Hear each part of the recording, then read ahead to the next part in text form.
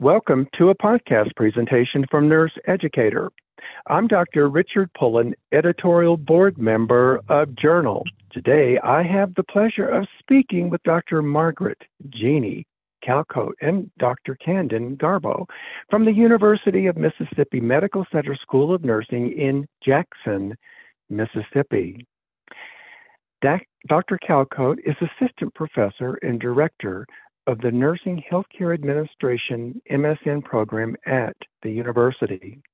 She coordinates and teaches courses including finance, leadership, strategic planning, and fiscal operations in the MSN program.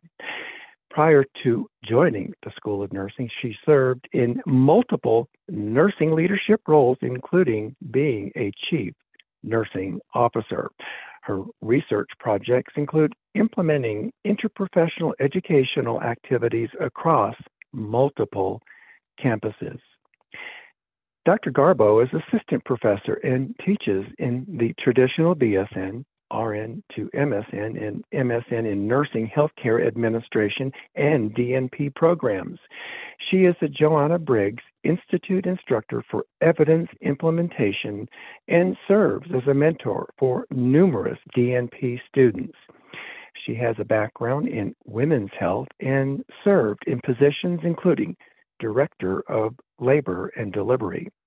Her research interests include correlation between stressful life events and breastfeeding initiation among women in Mississippi. Well, today's topic is a topic or situation that I have been seen many times in my nursing career as a faculty member, and that is free writing in group work. Well, today's topic is 3 strategies to combat free writing in group work. A very interesting topic and one that happens all the time in academia. And before we begin the interview, I want to congratulate Dr. Calcote and Dr. Garbo for having this topic published in Nurse Educator. I encourage listeners to obtain the article and glean information they can use in their nursing programs. Welcome, Jeanne and Candon. Thank you, Richard. Thank you, Richard. So glad to be here. Well, we're fortunate you're going to share some nuggets of information to help us as educators how we can combat students who are not engaging as we want them to do in group work. So good deal. Well, that leads me to my first question. I think I'll ask Candon. In your article, you discussed 3 strategies to combat free writing in group work. Well, I think it would help me and listeners if you would describe what free writing means and what's the impact on group work, the whole group, when they're trying to complete an assignment. Sure. Well, Richard, free writing occurs when a student or even more than one student doesn't participate or give any input during a group project or assignment. And this leaves those remaining members of the group doing most or all of the work. So basically, that student, that free writer, is benefiting from the work of others and not putting in any work. Right. So what we see is that this can lead to frustration and really a sense of unfairness on the part of the students that are doing all of the work. It can place a strain on the group dynamics, and it just places that responsibility on those members as the free writers are, not participating. What we found too is that those free writers are receiving the same grade as those working members of the group. And we refer to them sometimes as bystanders or, social loafers. Oh, so, that's an interesting term. I like it though. Very descriptive. So another problem that we see too with free writing is that those free writers don't gain the competency in team collaboration, and they also are going to lack competency in the specific concepts that are being measured by the assignment. The whole reason for the assignment in the first place. Well, good deal. When you have students who are a part of free writing, as you mentioned, then it requires the other students who are being accountable to compensate for the other students. And it creates inequity, and also, I would imagine, could skew grades at the end of a course when you have, I don't know, let's say 10 groups or 15 groups, and you've got several students who are free writing, and I would imagine those grades could be skewed too. And as you mentioned, they haven't met the competencies, and that can influence the course, their success in subsequent courses, and of course NCLEX. And if they're free writing, could that concept also be applied in their practice, which is kind of unethical, compromising safety in all of its forms. And I could talk forever about this, but I better move on. Yes. But thank you, Candon. Well, I know that this topic wasn't addressed overnight, and so I think I'll ask Candon again. What inspired you? What was the impetus for developing your strategies? Yes, there were actually two things. One, I was receiving, and Jeanne also, emails from students stating that a member was not participating. And I actually even had a student email me and told me that she could not get the student to respond by text message or email. They were basically unresponsive. We also had numerous students give us feedback at the end of the course in the course evaluations. We actually ask a question on our evaluations stating what changes would you recommend for this course? And for example, we received comments like, we need some way to hold team members accountable, or not all team members participated equally. So responses on our evaluations and then our emails, or reasons that we realized that we needed to implement something. And, even students would say, it's not fair because that student's getting the same grade that I got and I did all the work. Absolutely. Well, Richard, this is Jeanne.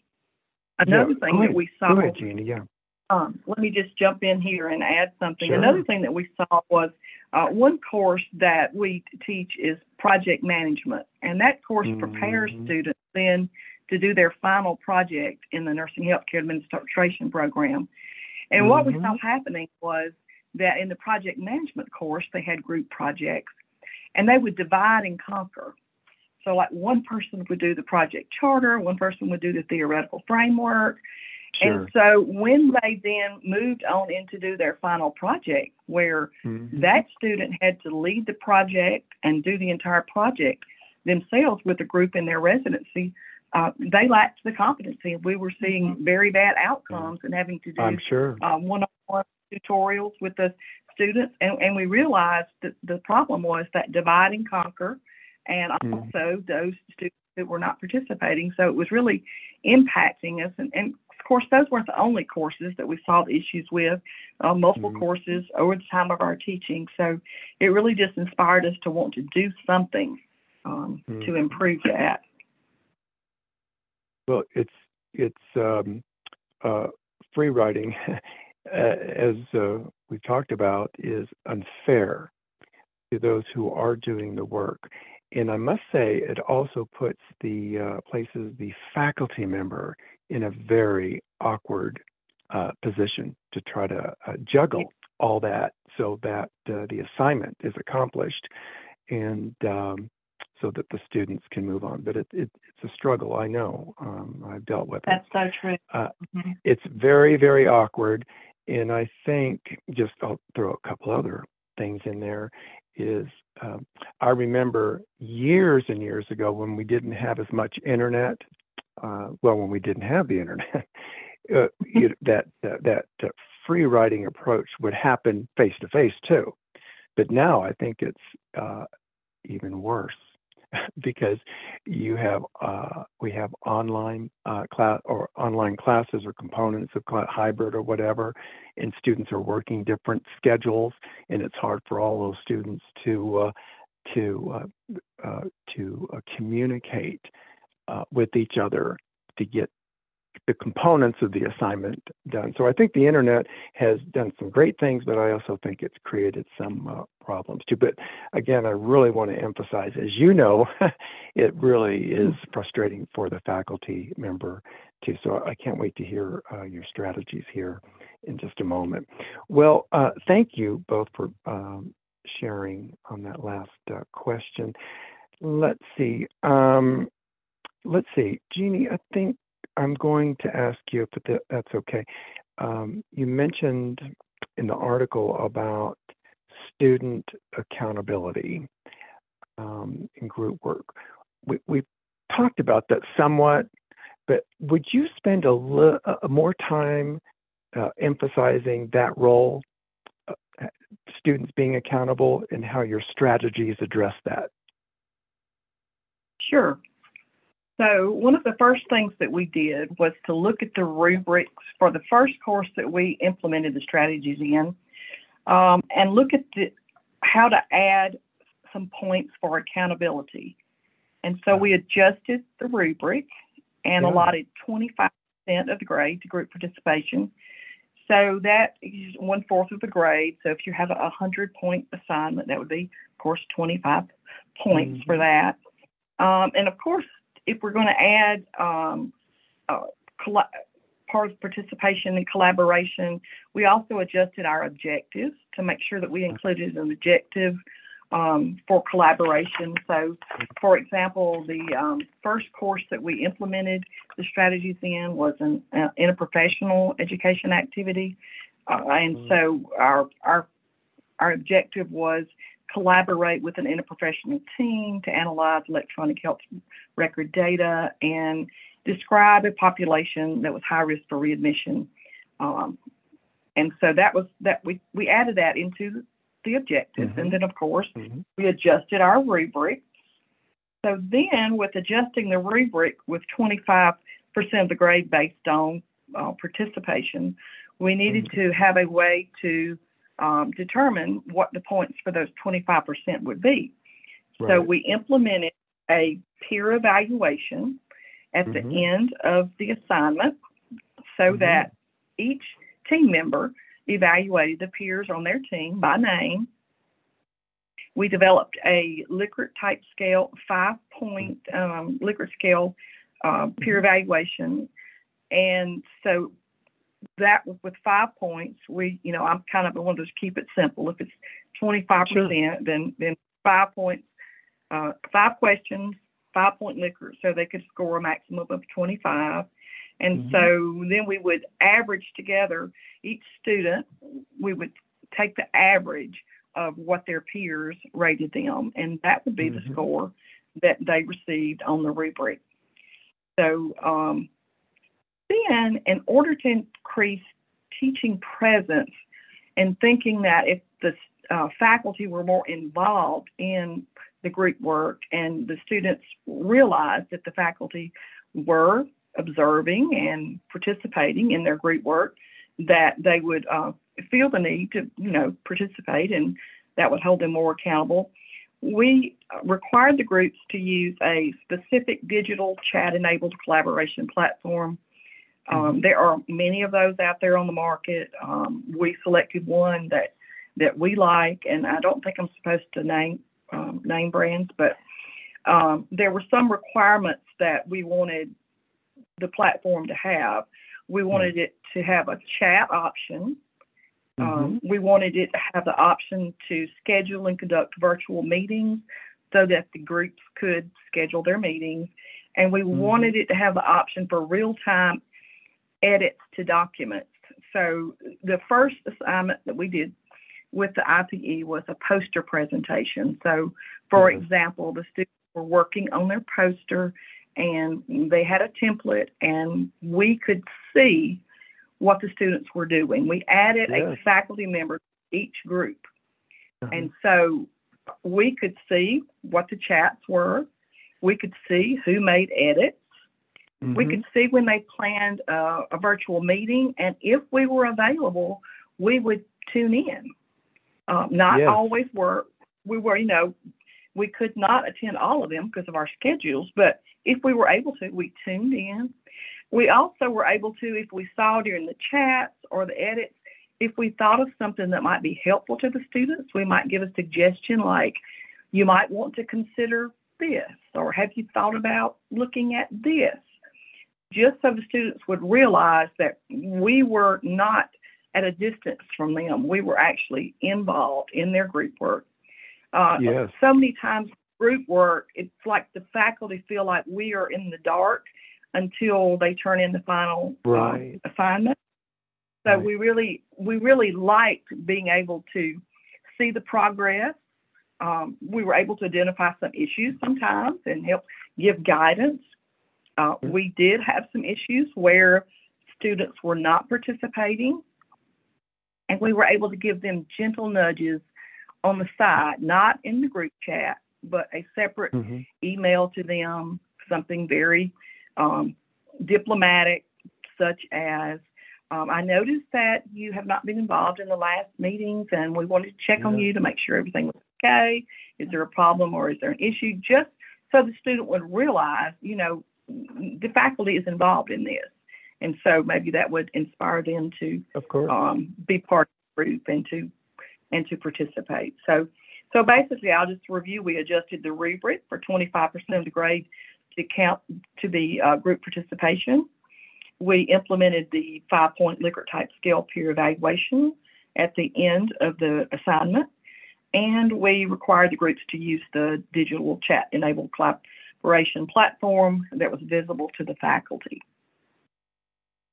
Well, Jeanne, I like your focus on teaching presence, and I can tell you, if you were my teacher and you dropped in and saw that I wasn't doing what I needed to be doing, and you gave me some gentle nudging, nuggets of information, and also reminded me, Richard, I'll remind you that 25% of this grade is on your participation.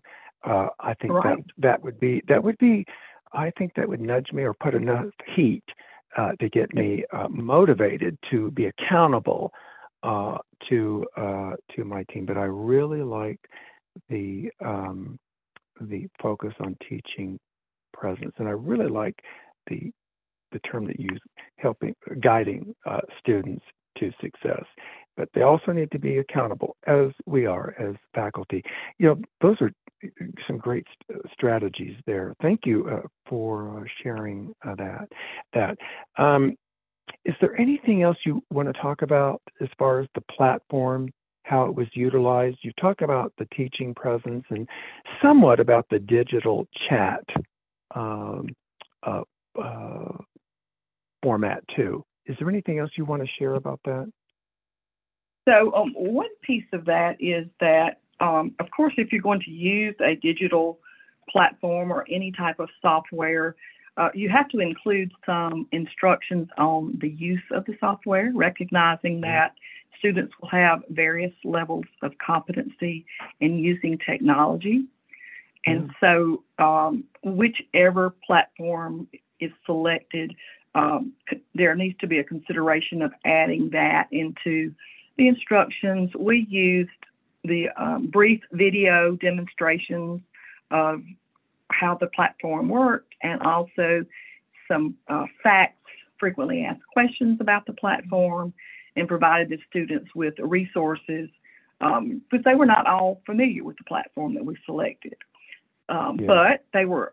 We have not had issues with the students.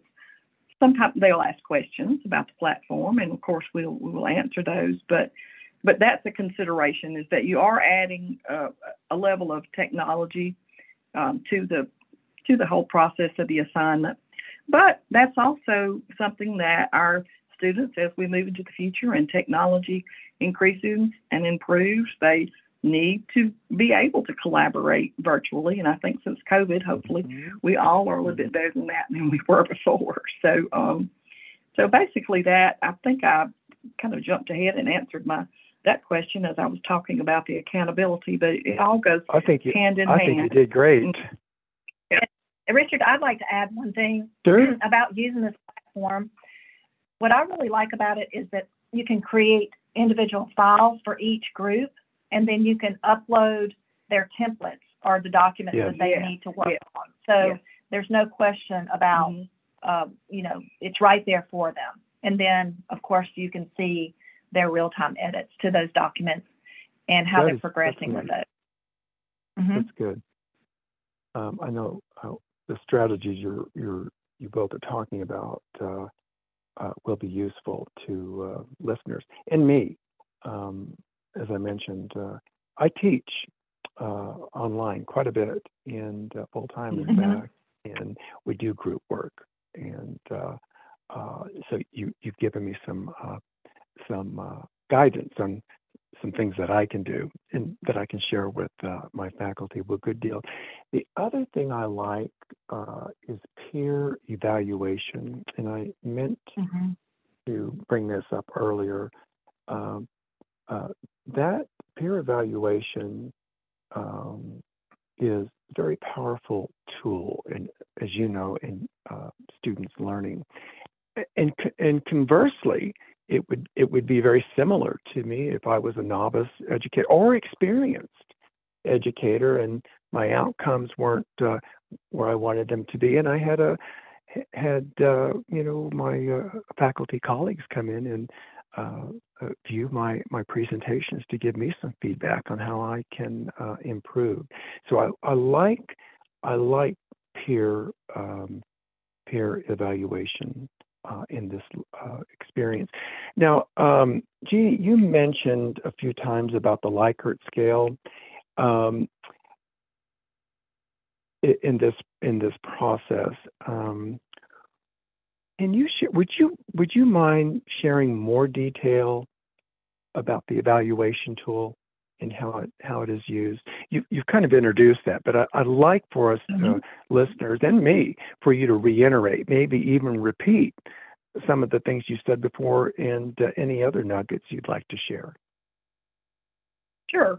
Well, we used an electronic survey tool to administer the peer evaluation so that we could easily export that and average the scores and see the scores. And so that worked well. And there was a link, of course, that we provided in the course.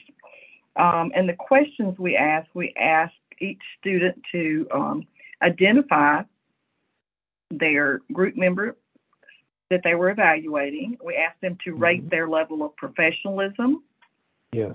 And that was the one question, was 1 to 5 there. But then the other questions were answered with I disagree, strongly disagree, neutral, agree, strongly agree. Whether the student being evaluated communicated respectfully with all members of the team. If they responded to the team communication in a timely and engaging manner, if they were mindful of assignment due dates and completed assigned tasks within the specific time frame, and if the student being evaluated made a significant contribution to the development of the team project. So those were our 5 questions, and we also added open-ended questions just to say, do you have any further comments related to the evaluation of the student? And we received a lot of positive comments. I really liked seeing the positive comments, as well as seeing the ones that were maybe not so positive. One thing that we think we are going to add to this, and looking at some of the other best practices that are out there, is to add a self-evaluation. That would be neat, yes. Maybe just one question for each student to rate themselves on their contribution to the development of the assignment or the project. because that then, if you have to rate yourself, of course, some students like fudge, but that is one of the things that we found in the literature that was the best practice that we weren't aware of that when we developed our tool, but we are constantly like improving what we do and revising, and so that is something that we think we will change for our future courses. That's an interesting concept. Of course, self-evaluation is not new, as we know. I think I have a thought, and I'm sure both of you have already thought about this. You were talking about your teaching strategy here. However, with that in mind, I also see future research. I think it would be, I encourage you to continue collecting information data and do some correlation between self-evaluation, how I see myself, and how my student peers see me. I think you could. Very. I like that. Yeah, write it up. Very. Go through your IRB. When you have time, right? When you have time to write all this stuff. That I really do. This is a big problem in academia. This free writing, and if you could further develop your strategy and do some descriptive statistics and do some correlational statistics, how students see themselves, see their performance on an assignment or whatever it is, how it compares, comparative analysis between how I see myself and how other students see me. I think that would be very useful, and you could develop a model. I think that would be very. Yeah, I wouldn't mind if you need some help. I'm happy to be a part of that. Absolutely, yes. Because you may want to have it in different contexts across the country or world, right? Absolutely, that's a great idea. And we're always, as in academia, we're always looking for, of course, ways to improve what we do, but also then to participate in research and dissemination and scholarly work. Yeah. Absolutely. And the bottom line with your strategy, to reiterate, is to ensure that all students are doing their work and they're communicating, which is a big competency, collaborating, and to prepare them for an interprofessional practice world. And whatever assignment it is, if you've got some people doing their work and others not, then you have gaps in rigor. And I think, as we mentioned, that's going to impact critical thinking. It's going to impact clinical reasoning, and those students who are not doing their work, not meeting the competency. But anyway, I appreciate the time that you both have spent with me and listeners, and I look forward to additional maybe scholarly activities, research in this area, because I think it's something, I know it's something that is very much needed to promote learning equity for the students in that assignment. And I just had another thought, is another angle or framework would be the impact of free writing on faculty. Also, that might be part of the study. Well, anyway, I could talk forever about this. Thank you, Jeanne and Candon, for sharing your expertise with listeners and also spending time with me. And as I listen to you both talk, I can see the passion that you have for this topic. So thank you again. Thank you. And thank you for your interest in our topic. Yes, it was great to be here. Thank you. You're most welcome. Thank you so much. Have a great day. This ends the podcast.